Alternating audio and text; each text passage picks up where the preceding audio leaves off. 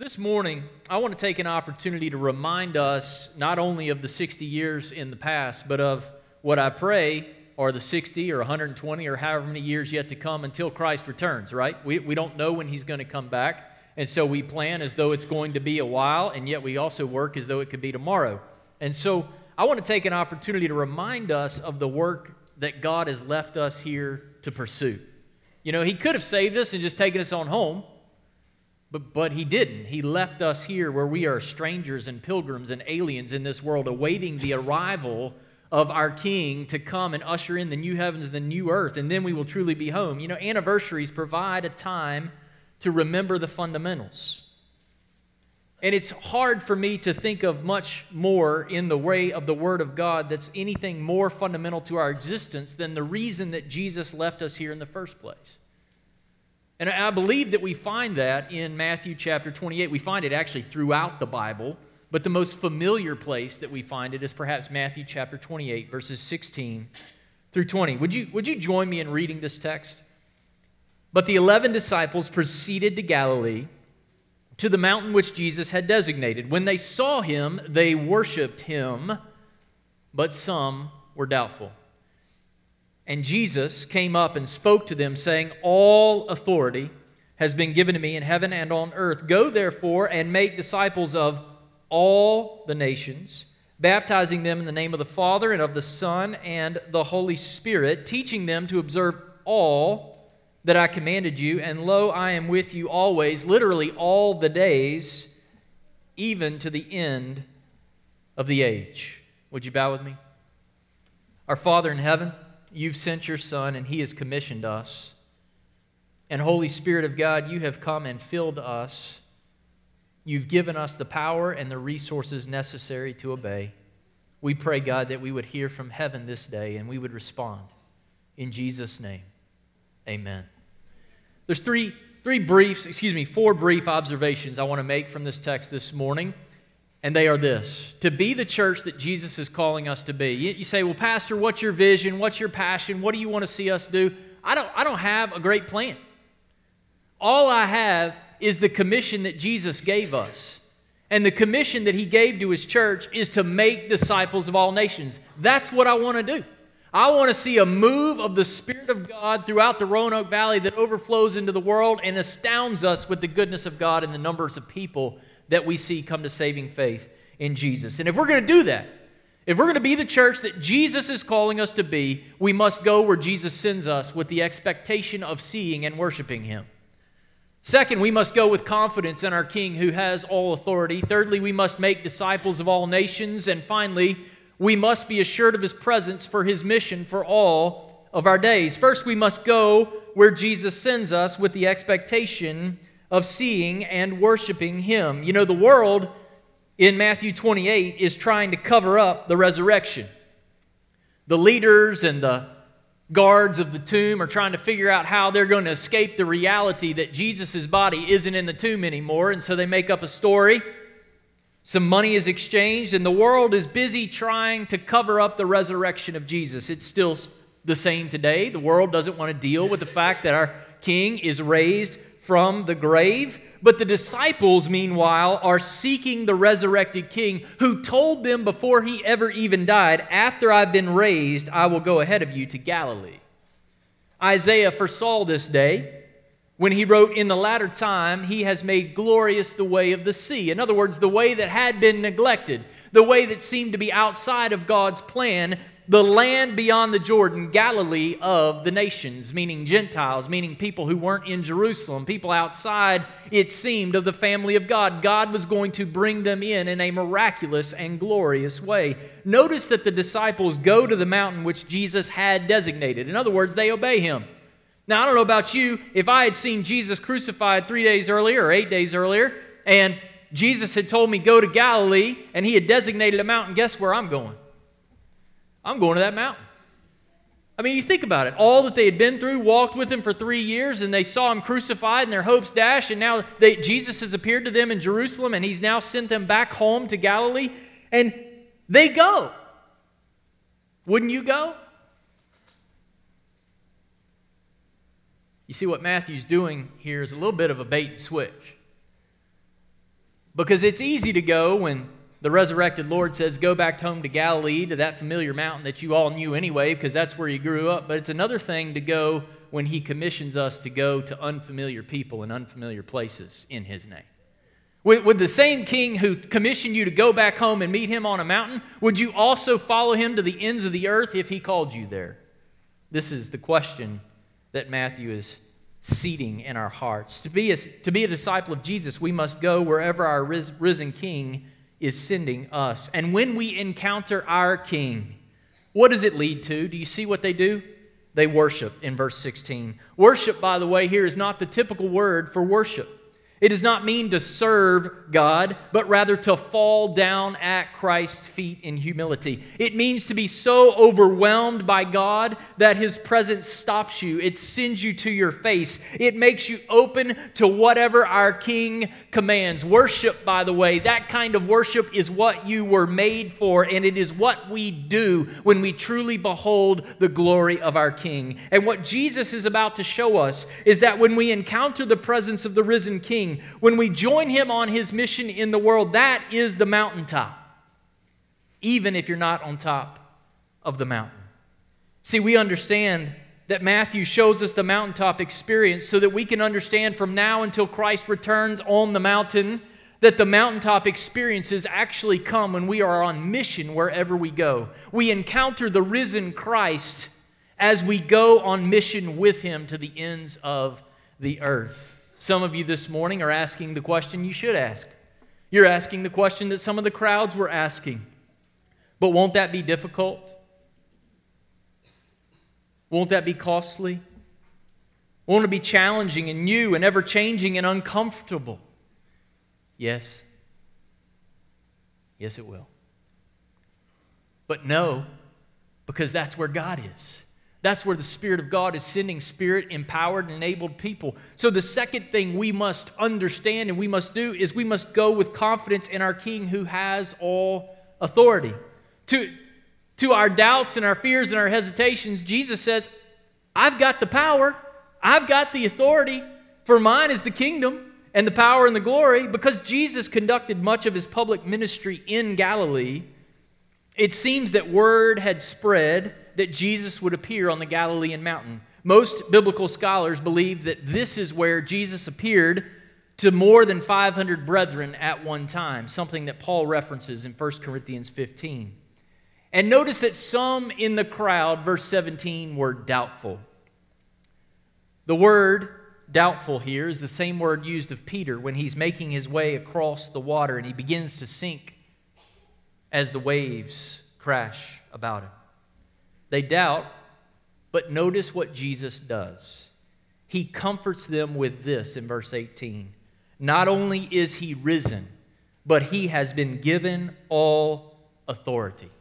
To any hesitation you have this morning, to any fear or doubt you have this morning about the church becoming more than just about us and our preferences, but being about the progress of the gospel to the ends of the earth, to any hang-up that you have with that, to any hesitation that you have with that, Jesus says, I have the authority. All authority has been given to me. The nations will bow before me. Take the land that I have told you to take. Circle the city of Jericho 7 times, and on the 7th day, watch what God will do. God's authority for conquering the world in Jesus' name has been given to Jesus. To any fear or reservation or hesitation that you have, Jesus says, all authority has been given to me. All authority means, guess what? All authority. It means the fullest possible authority. It is an authority that's in heaven and on earth. You can't go anywhere in the universe or outside the universe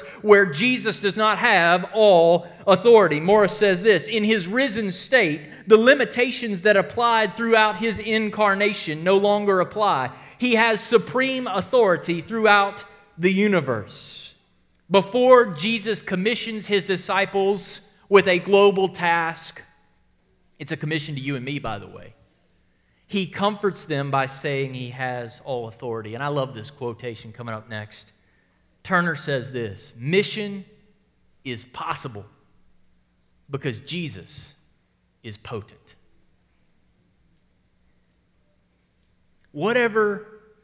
lead you to conclude that we can't do it. On the one hand, you're exactly right. We can't do anything. But on the other hand, Jesus says, I have all authority. And in Acts chapter 1, verse 8, He pours out His Holy Spirit, and the same authority and power that He has, He pours into His church for the purpose of mission. This is why we are here. It is why we exist. And to any side conversation or thing that would hinder us, Jesus says, throw away the weights that so easily entangle you and stay laser focused, locked in on God's mission to make disciples of the nations. This is why on January 8th of this year in a vision message, I said, wouldn't it be awesome if by 2030 we had 5 full-time missionary units on the ground or in training? This is why I said on January 8th of this year, wouldn't it be awesome if 15% of our congregation by 2020 or 2025 was non-white? You say, well, is it wrong to be white? No, it's not wrong to be white, but it's not wrong to be anything. Would to God that the church that God has built for the Roanoke Valley here at North Roanoke Baptist Church would look like the Roanoke Valley. That the church on earth would look like the church in heaven. That we would see red and yellow and black and white. That we would be that church and we would walk through the uncomfortability of getting there because Jesus has all power and all authority. And He's commissioned us to all people. That's what we need to be about.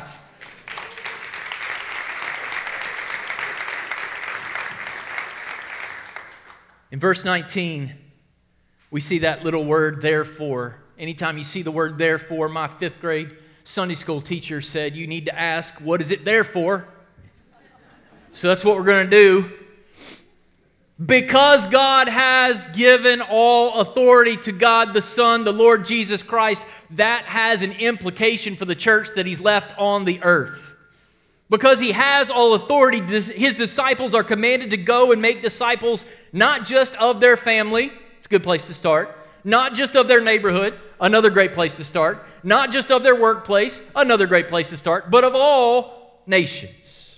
The scope of Jesus' authority in verse 18 defines the scope of His mission in verse 19. As Davies and Allison write, universal lordship means universal mission. And the mission is this: go make disciples. Not program attenders, not churchgoers, not group leaders, not congregants, not parishioners, not good people, but disciples of the Lord Jesus Christ. That's what we're to be making. And a disciple is both a learner and a follower. Learning the ways of Christ our King. That's why we come together. That's why we hear and heed the Word of God. And following Him by taking the good news to all the nations. Nations, by the way, just as a point of clarification, it doesn't mean nation states, okay? It doesn't mean Iraq, Iran, Mexico, Cuba. What it means is people groups who have a common affinity. So there's over 6,500 people groups in the world that still don't have a witness to the gospel where they are. In other words, they could walk and not find a church or a Christian or a Bible, and that's why we partner with other churches, 46,000 other churches across our nation, and we partner to get the gospel to those places because there's people who still haven't heard that Jesus makes all the difference. Turner puts it this way: the disciples' central responsibility is to reproduce themselves. Now that's a scary thought. Reproducing ourselves. Makes me think of times of intense workload. Have you ever been there? You get so stressed out, and I've even said it. I wish I could just clone myself, and then I've been terrified by that thought about 2 seconds later. I mean, Stacy, that would be terrible. I know. But you see, the command is not to reproduce ourselves, it's to reproduce Christ in us. It's to make disciples of Jesus. You see, to make disciples of Jesus, we must be around lost people. Some people think the idea of church is being at the church 7 days a week. Guess what you can't do if you're at the church 7 days a week? Sunday morning, Sunday night, Wednesday night, committee meeting, potluck, knitting, sewing, whatever. If all you do is spend your time with saved people, then how can you ever make disciples of lost people? Help me out with that, choir. You can't do it, can you? You can't make disciples and hang out with saved people all the time. You got to be with some lost people, people who don't know. So the first thing we got to do is we got to hang out with lost people. The second thing we got to do is live like Jesus. And the third thing we've got to do is explain how and why we live like Jesus as we welcome others to receive and then join with us in the life that Christ gives. It's organic. We're out there building relationships, sharing the gospel, living the life, and people say, "What is up with you? Why do you love your wife that way? Why do you respond to your kid that way? How do you put up with your boss that way?"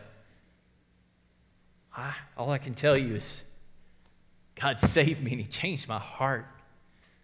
He gave me different priorities and different values, and I see the world differently than you do, and I'd love to tell you more about it. You see, right now, if we're honest, we've got to do a better job of making disciples. And I start with myself. Pastor Daniel's got to do a better job of making disciples. As a percentage of the U.S. population, folks, evangelicals are dying. 6 out of 10 of us are 50 or older. Only 11% of us are under 30. And the demographic trend lines show us that the church will be much, much smaller in just 10 to 20 years unless we get started making disciples. That means we've got to reach people who don't like us, they don't look like us, they don't share our values, our culture, our way of life, or even our language. Jesus died to create a church who would show all sorts of people His love, give them the gospel, and make them into His disciples. And I submit to you this morning, North Roanoke Baptist Church, while God has been abundantly good and we have many blessings to count, we have much work to do. Daniel, the task seems daunting. What do we do about that? We remember that Christ said, "I have all authority," and then we get busy obeying. We do things like have babies. Some of y'all need to go have some babies.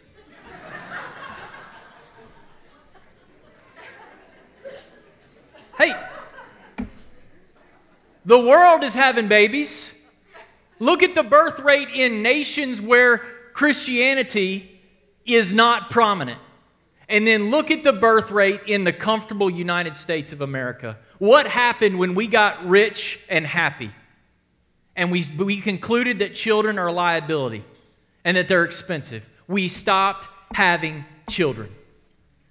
You can attribute the crisis in America and evangelicalism. You can attribute much of the crisis that we are on the threshold of to the fact that we stopped having children. It's getting real, y'all. Jesus said in Genesis, what did He say? Go have a lot of babies. Make a bunch of worshipers. All right, you say, well, I can't have any children. Well, can you adopt some children? Can you foster some children? And I'm so proud of some of the families in our church family that are doing this. We've got to serve the least of these. We've got to share the gospel. We've got to invite lost people into our homes and serve them dinner. We've got to learn Spanish. We've got to teach English as a second language. We've got to get some seasoned married couples who are out here this morning with some younger married couples who have a marriage that's about ready to die, and we need to put you together, and y'all need to take one another to dinner and love one another and figure out how marriage works and invest in one another. We've got to dream properly. Some of you have settled for the American dream. But the American dream dies when you die. And you got a bunch of stuff like the guy in Luke with his barns all filled up, and then he dies. And what does he got to show for it? Nothing. We got to start dreaming of a day when the impact that Christ makes through His church is so great that it does not matter who the pastor was. It does not matter who the other leaders were. It doesn't matter anything about anything that has to do with us. It just matters that Jesus has been on display and He's been winning people for Himself because He's worthy of that glory. That's what we need to dream about. Think about who God might reach if we would just take the time to get to know some people and even invite them to church. I read a study this week that said church members, in a year's time, only 2% of them invited one unchurched person to church. 2%. What if we all took a pledge this morning and said, I am going to invite somebody in the next 365 days to North Roanoke Baptist Church to be my guest? Just one person. Some of you might get crazy and go for 2. That'd be fine too. Here's the bottom line, folks. When you're not here, you're on mission. When you're not here, you're on mission. When you're here, you're growing as a disciple, and that's good. But when you're not here, the Bible tells us you are on mission. And we must remember that the mission is to people of all nations, verse 19. Diversity is not the world's idea. It's God's idea. From the beginning, God sees His church as the place where a new humanity is made up of all sorts of people through the saving and unifying power of the Holy Spirit. There are 105 people groups represented in Roanoke, and God commands us to be a part of how He's reaching them. When He works, we baptize and then we teach. We baptize and then we teach. And what do we teach them? We teach them to obey all that Christ commanded. All that He commanded. Did you know being a disciple is not a buffet, but a set menu? Have y'all ever had a set menu? You had to reply, and you get chicken or beef. Which one do you want? That's it. Well, you don't even get an option of chicken or beef on Jesus' menu. It is all that He commanded or nothing. You don't get a buffet line. The folks who just walked out of the baptistry and said, I want to live for Jesus, you don't get to pick and choose the commands that you want to obey. Which, by the way, is why we baptize before we offer the Lord's Supper. Why do we do that? Because baptism is the pledge that I'm going to obey everything Christ has called me to obey, including being part of a healthy local church family that's going to help me and hold me accountable for living the life that God has called me to live. And then the Lord's Supper becomes the ordinance of continuation. So down through the ages, the church has called baptism the ordinance of initiation. I'm starting my life in the church. And the Lord's Supper has been the ordinance of continuation. Because when we come to the table, it's a weekly or monthly or however often we partake checkup, where we say to ourselves and to the church and to God, before I partake of this crushed fruit of the vine and this bread, how am I doing? Am I living the life that I pledged to live when I walked out of the baptistry? Am I living on mission? Am I making disciples? Am I engaged in what God is doing in the world? Have I found my place in the call of every disciple to then in turn make disciples? And I don't know where you are in answering that question this morning. But here's what I do know. If you are longing for the move of God in your heart and in your life and in your family, you will not know it until you find your place in His mission. You will not know the victory that God intends for you to have until you find your place in His mission. However big, however small. The reason that the Holy Spirit of God is called a comforter is because the mission sometimes is uncomfortable. It takes work, flexibility, evaluating our assumptions. It takes generous giving, perhaps learning a new language, and a host of other sacrifices. But that is where Jesus is, in the hard work of making disciples. I don't know about you, church family, but I've been getting to know you over the last 20 plus months.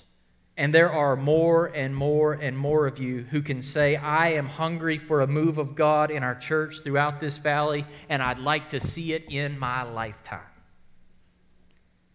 I don't want an endless circuit of people bouncing from church event to church event, never getting serious, but I want to see God rescue people from all walks of life and see them fall deeply and radically and obediently in love with Jesus and then live on mission together. And I suppose that I long for this, North Roanoke Baptist Church, because that's where Jesus is. And I want to be where Jesus is. And Jesus is on mission.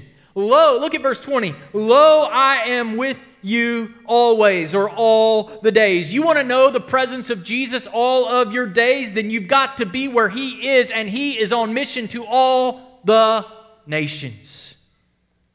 His promise is that we will experience the presence of Jesus every day as we make more disciples from all the nations. North Roanoke Baptist Church, the Great Commission is our King's command, and it is our mission. This morning, the invitation is rather simple. If you want to be a part of a church that wants to make disciples of all nations, and you have walked with Christ in baptism, and I don't know where you are in your faithfulness to Christ, but if you want to do business with Christ and want to work yourself to the place in prayer in the next few moments where you say to God, I want to be a disciple that makes disciples, then as I invite our deacons to come, I invite you and encourage you to partake of the bread and the cup, ever mindful of the fact that Jesus didn't just give His life for you, He gave His life for the world. So I want to invite our deacons to come. I want to pray, and I want to invite you to partake of the Lord's Supper this morning, mindful of the fact that Christ our King is on mission to the ends of the earth. Would you bow with me? Our Father and our God, we thank You for 60 years of blessings and of Your faithfulness demonstrated to North Roanoke Baptist Church. We long, God, to be used by You. We dream, God, of a day when red and yellow, black and white worship and gather at 6402 Peters Creek Road. God, we long for You to use us to make disciples of more and more and more people throughout the Roanoke Valley, wherever they are, whatever they are doing. And God, we understand that none of this would be possible without the sacrifice of Jesus, who has made us His own and is now giving us the opportunity to join Him in making others His own. Lord, we praise You and we thank You for the gift of Christ and for the mission to the world. In Jesus' name, amen.